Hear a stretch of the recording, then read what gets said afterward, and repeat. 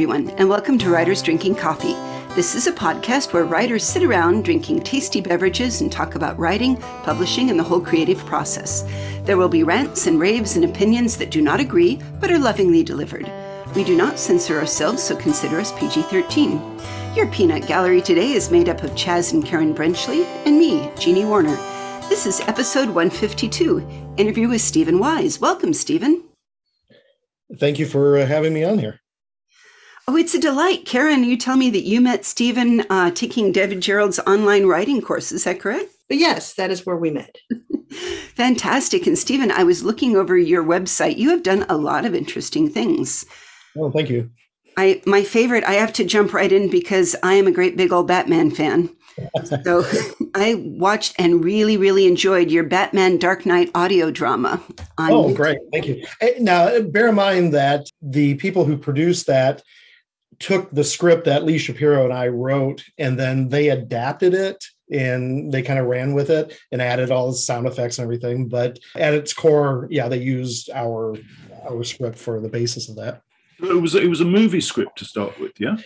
Yes, it was. It's kind of a long story, so I'll try to keep it as concise as possible. But yeah, way back when Batman and Robin came out. So we're talking about like 2 decades ago. I had a co-writer, Lee Shapiro, and the two of us had written several screenplays together, and we were traveling out to Los Angeles pitching. And we had a meeting with Warner Brothers. Well, shortly thereafter, I forced Lee to watch Batman and Robin, which was just the absolute worst movie. And the two of us in fact, we had to stop and rewind the video a few times because we couldn't believe what we were seeing. And we just said, we can come up with something better than that. And well, we came up with a story, and we called our contact at Warner Brothers and pitched it, and it elevated to the vice president of production at the time. And he's like, yeah, that sounds great. Write it. And so we did a couple drafts, sent it off to him. Well, in the process, he left the company. Mm-hmm. And then, of course, Batman and Robin ended up having a serious backlash. So they did not know what they were going to do with the Batman franchise at the time. And we went round and round with them for like a solid 2 years. And we got a call from the VP who had taken over for him. He said, we decided to go a different direction. And yeah, I mean, it happens all the time, but I mean, it was just a little bit frustrating because it was like, come on, do this. But when they said that they were going to do an adaptation of Frank Miller's Year One, the graphic novel, yeah, Miller was co-writing it with Darren Aronofsky, who was going to direct it. Yeah. Like, okay, well, that makes a whole lot of sense. Sure, pass on our script so you can do that one. Well, apparently Frank and Darren wrote something that was completely different than the source material, and Warner Brothers didn't like it, and they fired him and went on to other projects. Fired Frank Miller. Hold on a second. I want to drink that in for a long moment. This eventually turned into an audio production. Yes, and I apologize. I don't have the name of the group. That's okay. In front of me, but yeah, just no. I was curious. Were there any sort of licensing issues or difficulties in producing a Batman thing outside the obvious franchise? Well, here again, I wasn't involved with that audio production. Right. They just kind of helped themselves to it. Well, which, we could have said, hey, don't do that, but because it was our work, but it's owned by Warner Brothers as far as the copyright of characters. So it is kind of complicated and I fully understand where a lot of comic book creators are at right now, where they're dealing with like Marvel and DC, that, Warner Brothers specifically, that they're using characters that were created by people who may or may not have been employees by the comic book companies at the time, or they may have been freelancers. And they basically, the comic book companies are saying, well, this was a work for hire. So we own all the IP. We own everything. Yeah. And that's standard for them. Yeah, where the people who actually created the characters, they'd be lucky if they get a special thanks to in the credits. Well, unless I suppose you're like Neil Gaiman or someone like that, you have the resources to fight back. But I think, yeah, you're right. That's pretty much what happens to everybody. Well, now Right. I'm starting to wonder if my Luca Brasi witch hunter story might have legs after all. I mean, I had this great dream where I was in the middle of The Godfather, and it was really kind of prior to The Godfather, when Luca was first making his bones, and what he actually did, that woman that he killed, that Corleone got him off from, was really secretly she was a witch, and he was a witch hunter that whole time. Yeah. I like this. You have an interesting mind, Jeannie. Hot flashes, they cause fever dreams. It's great. That's a good point. So, but Steve, you've actually written other scripts. I mean, you've written a lot of scripts, and you've produced some yourself. And have other people produced some of your scripts too? What's going on with that? Well, I was actually hired last year to write a screenplay based on a true life crime that happened. Some murders actually that happened within this family. And we've got a treatment down for that. Still kind of waiting for the next step to progress on that. So can't really talk much more about that. But that's a full-length screenplay. It is a full-length screenplay, right? Awesome. Yeah. So it was nice to be hired to write something. It's always nice when someone approaches you and says, "I like your writing. I want to pay you money." Look, when they approach you, cash in hand, that's good. That's the best kind. So, if I may, how do you approach writing a screenplay differently than you approach writing your short stories, for instance, or your novella? Well, fiction writing and screenwriting are two different animals, basically, but in the years I've done screenwriting, and bear in mind also I've judged some screenplay contests like Blue Cat screenplay competition, for instance. I was a judge for them.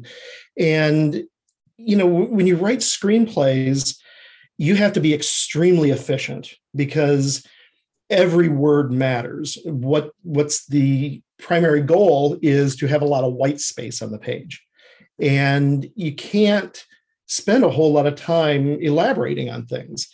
And it's also, for screenplays, it's the only thing that you really can write on the page is what's going to be either spoken in dialogue or shown on the screen.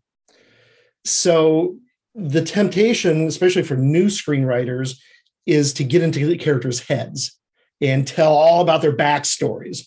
Now, you can't do that. So you have to really focus on the characters and make them come to life through their actions and their dialogue. Nothing else. Or, the other thing would be how other characters, respond to them and talk about them. But basically, the character buildup, you can't get into their heads. Everything has to be right there on the screen. And that's very, very difficult for a lot of people to do. I could see the challenge. I mean, I'm thinking of some of my favorite fiction writers. I mean, outside of, yes, of course, we all love Neil. Like a Seanan McGuire, Cat Valenti, you get very, very into the heads and neuroses and talking of the characters, but it's that running and turtle monologue. Right. So that'd be much, much harder to say if somebody handed it to you and said, right, take this book and turn it into a screenplay. That would be really hard, wouldn't it?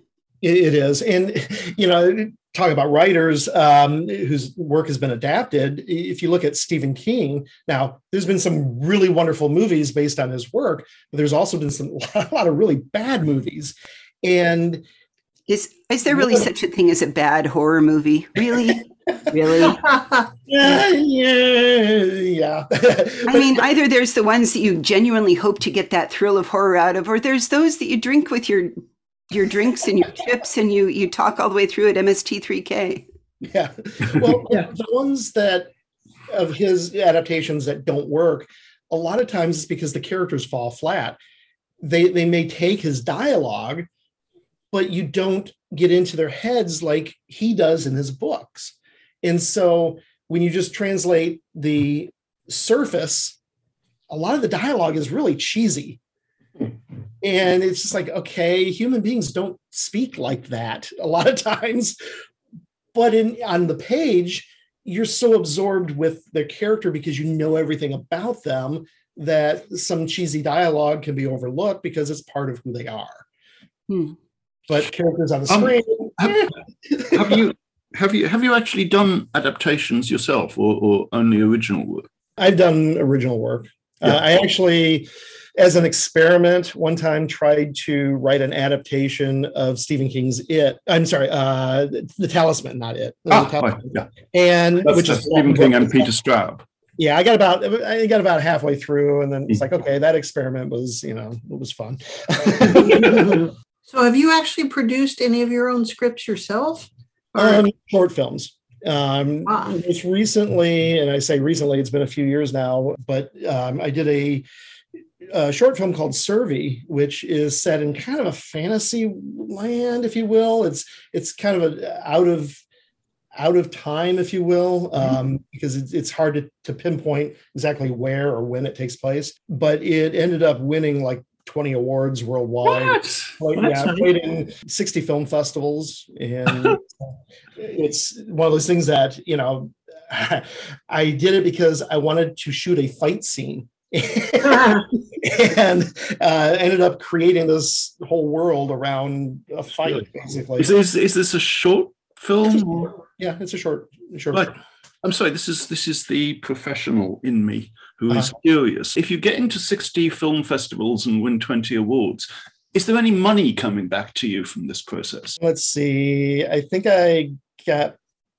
No, actually, it wasn't from that film. It was for a screenplay contest that I won. I got paid $100. No, unfortunately, most contests. Now, there are some film festivals that do hand out cash prizes. Yeah. But most of them, it's just, hey, here's your acknowledgement. Congratulations. Yep. It's the exposure, it's the glory. Yeah, and having gone to some of these film festivals, and I run a film festival myself, you're lucky if you get an audience. That jives a little bit with what Jordan Harridan would talk to us about with his Barn 11 productions. He also brought up something, and I kind of wanted to ask the same question because I'm feeling to see if this is common. Okay. And he's adopted a couple of my stories into movies, and he says, I like them because it's stuff I've got lying around the house. Is that sometimes what you think about when you're writing a short screenplay? It's like, how hard would this be with stuff I've got right here? Okay, let me try to answer this. Yes, to some degree, because you have to use your resources. From where I come from, I tend to complicate things a lot. And I mean, Survey, for instance, I set out wanting to just tell a simple story of two people sitting in a room talking. That's what I wanted to do. It turned out to be 5 characters in the woods with fight scenes and makeup effects and a child actor, costumes, and I mean, it became something completely different. And fortunately, I had a really good team. I mean, the costume, LaVon French was my costume designer. She won 2 awards for the costumes that she did. Wow. And built everything from scratch. It was amazing. So, I mean, I was very, very fortunate that I had a good team of people. And see, that's another difference when you're screenwriting. It's a blueprint. You put down what you think you see on the screen, and then you hand it off to other people to interpret. Now, in my case, I was directing it, so I could take what I saw in my head when I wrote it and try to communicate that to the people that were working on the film so they could use their creativity and bring it to life. As a fiction writer, it's all yours. You can do whatever you want and create whatever world, and it's all on you. And I suppose it's easier if you're thinking kind of contemporary as opposed to when you start something and saying, right, and this was based 200 years ago, and people look at you and say, that's costumes now. Exactly. Well, like I was pitching this idea to a guy who ended up acting in the film. And he was like, oh, well, because there was a mention of a caravan, which was off screen. Like, oh, well, we can get these carts and bring people in and horses. I'm like, yeah, no, that's not going to happen. Not on the budget that I have, which is nothing. So, yeah. So I think it comes down to you pretty much need to write movies based on what kind of costumes your friends have. If, we have SCA friends. So, if we need armor, we've got, 20, 30 people who can just appear at once. But if absolutely. We want, if we want something from 50 years ago, we're kind of screwed. So, use your resources. Yes. Yeah, but a lot of the SCA armor is from the very best of the Franco-Nipponese Empire. So I'm just saying it's inconsistent. Yeah, I know. Yeah, I hear you. It's inconsistent. So I'm curious about your Melting Man that just came out last fall, your paperback online. Basically, I love noir.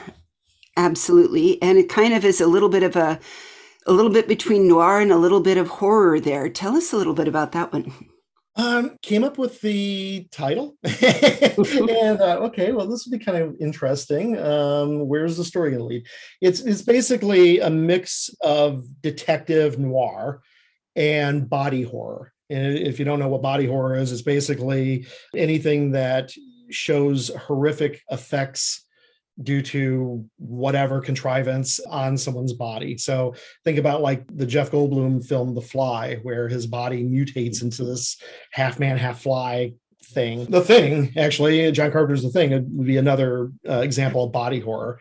I wanted to kind of try my hand at, so to speak, melting the two together and seeing what I could come up with. I really appreciate authors that try to experiment with genres and format, which is another thing that I was trying to do with this, which I didn't know if it was going to work or not, but people seem to react positively to it, is it's told first person by the detective.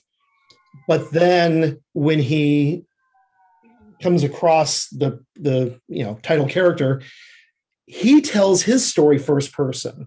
So it's a first person within a first person story. Mm-hmm. Is this a novel or? It's a short story. It's about 40 pages long. Yeah. Cool. So what are you working on now? I have a cyberpunk story that tentatively titled Electronic Telepathy. Okay. And it is very promising that it's going to be published in an anthology. Nice. Okay. I like that.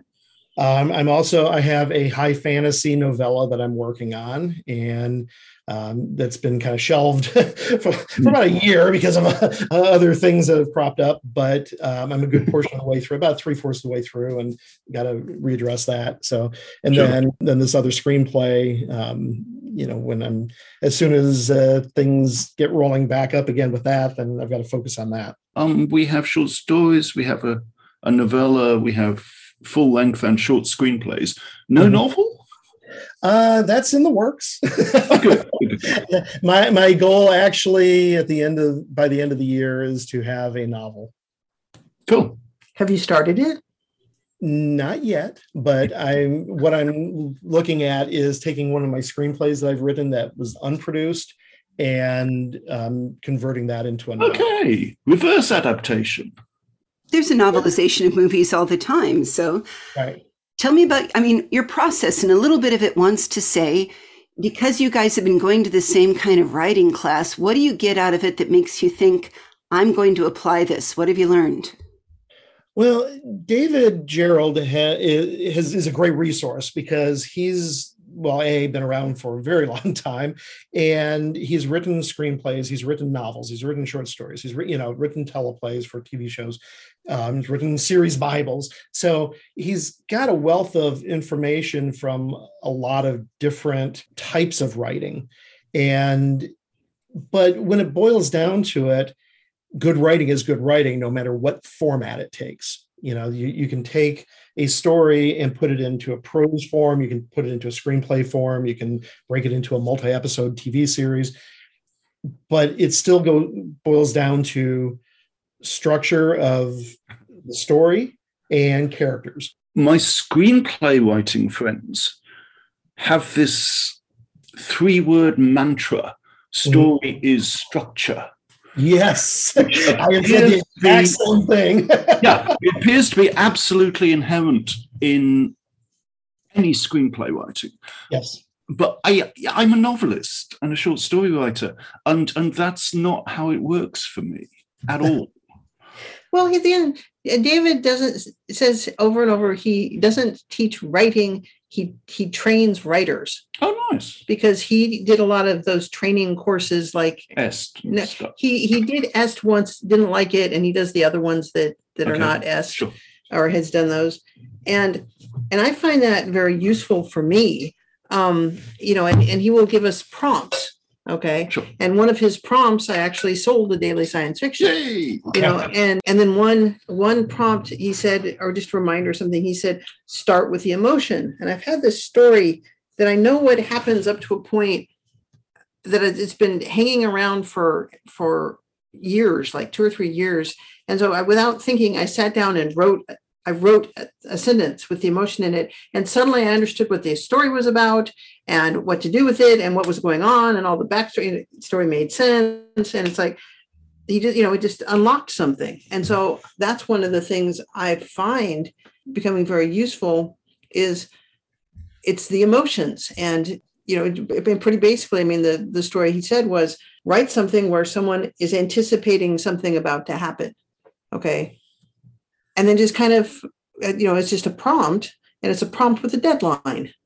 And I think prompts with a deadline are just great. Can I back up and ask a question in there? You guys dropped EST training, and I have to admit that I'm being a child of the 70s and 80s.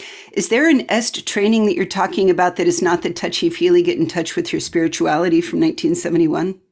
I think that's the one. I think that's the one. Okay. I didn't realize it had anything to do with writing. Well, no, that's just it. It doesn't. He like he said, he doesn't teach writing. He trains writers, and it's a way to. These are training classes, as I understand them. Again, I'm not an expert. I don't want to take words out of David's mouth, but it's teaching you to be your best self.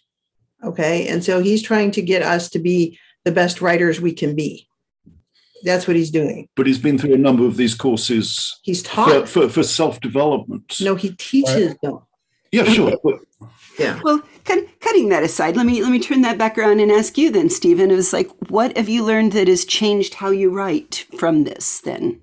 That's a good question. And I'm not sure I can fully answer it. The biggest thing that I take from David is he keeps kind of reiterating that to be a good writer, you have to write, and you have to write and write and write. And so he's given us the opportunity through these prompts to force ourselves to sit down and write and focus on the writing mechanism and getting words on paper. And through that, kind of analyzing what it is that we're doing and how effective the words are with. And one of the great things is that we have feedback from the other students in the class too. So it's not just David critiquing us, it's getting feedback from our peers. And I like that as well. So it's just, I think being forced to think about it and finding the time, because life tends to get in the way. Yeah, but looking at your track record, there's no particular evidence that you have struggled to find time to sit down and write. Oh, I'm always struggling to find time to write.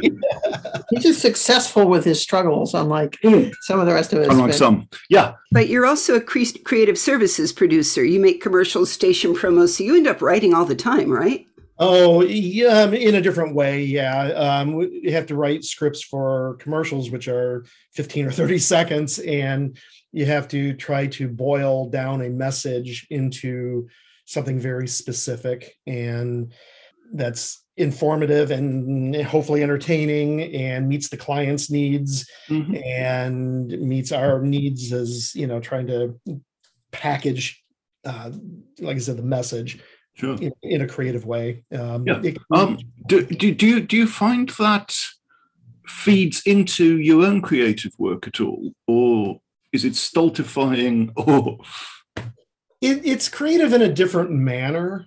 Sure. I mean, I do video editing, and of course, shoot the commercials and everything too. So there's all sorts of challenges. I'm constantly learning new skills and looking at improving my abilities as in a visual medium. Mm-hmm. Because there's certain things I don't have a background in graphics. I play around with it a little bit, but that's not a strong suit of mine, and so I'm trying to build that up and improve. Right. What was it? So you see, I mean, you do these two things. You do writing fiction, which is the thing I know, and you do screenplays and filmmaking and yada yada, which is the thing I don't know. And they seem to me to be two totally contrasting processes, because the one is you with your keyboard, and the other is collaboration inherently, and lots of critique coming from other people and yada yada. And I would hate that so much. How do you flip between these two things? By trying not to stay depressed. It's well, okay. Let me kind of back up and put it in a different perspective. Sure. Once upon a time, I worked in what I used to refer to as cubicle hell. Just corporations where I sat at a computer, did whatever the data processing or whatever it was that was thrown at me, and it sucked the soul out of me. Yeah. I moved on. I did some teaching at one point. I did some other things. I also work. My second job is I work for a convention here in Pensacola called Pensacon. I'm the program director for it. And so it basically, for me to go to a 9 to 5, 8 to 5 job and do something that just kills me, and then come home, I found I did not have any creativity in me. And it was a struggle to try to force myself to become creative. And now, at least the job that I have, it's creative in a different way. And sometimes it's just, okay, here's what we have to do because, we have a template that we have to kind of plug and play. But it's something different every day. It's not just the same grind where it becomes mind-numbing. And so when I get home, it's like, okay, sometimes I need to recharge the batteries, but I can focus on something different in a different manner and not feel like I just been, drained of all energy. So are you a notepad person, or do you type everything in? Are you a Scrivener man? Tell us the tools of your trade. I do use Scrivener for prose. I use Movie Magic, Screenwriter, although I was forced to move over into Final Draft. I actually had a screenplay that has won multiple awards, and we were pursuing getting it produced. It was called Paradigm. This company out in Los Angeles that we were dealing with said that they only deal with Final Draft. So I had to buy Final Draft and convert everything over. And now that I have a Mac, Movie Magic Screenwriter doesn't like to work with the new operating system with Macs. So I'm stuck with Final Draft. But do you find Final Draft a problem?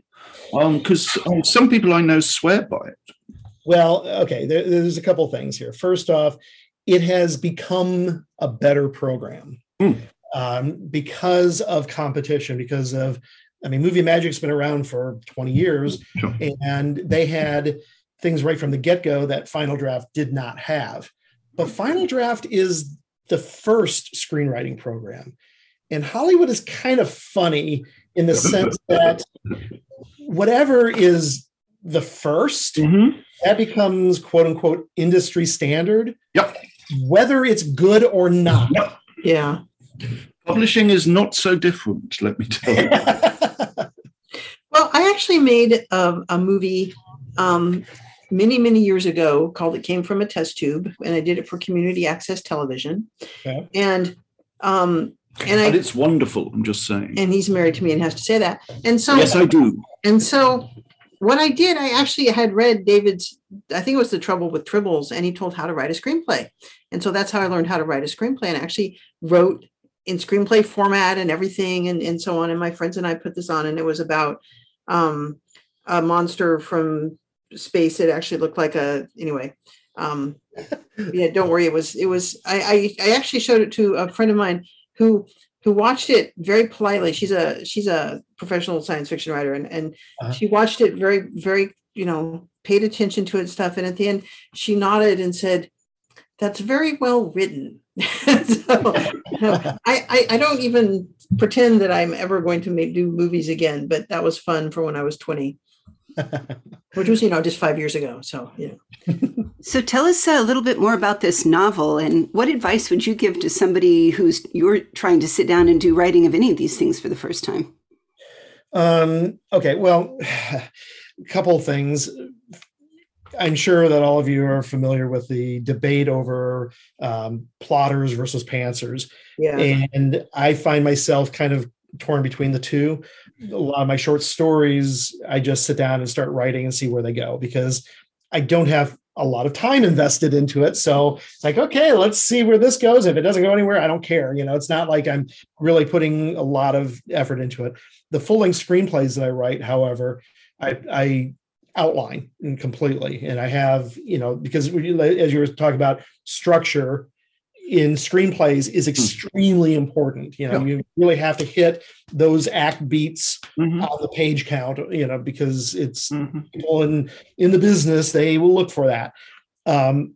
So trying to structure it out, I want to make sure that I know where the story is going.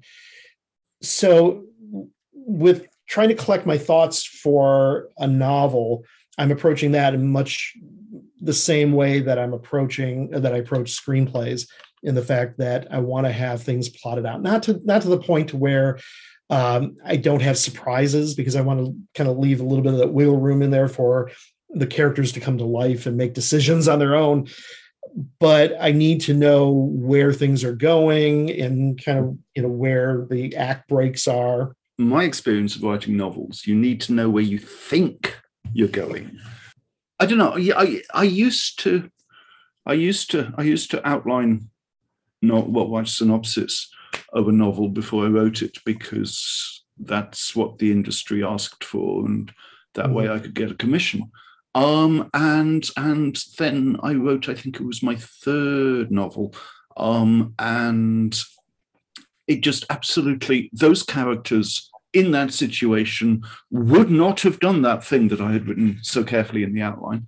So it veered quite sharply left.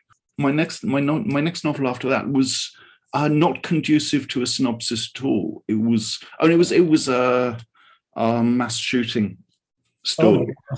And basically, sort of shopping mall, characters come in, gunman comes in, some people die, some don't.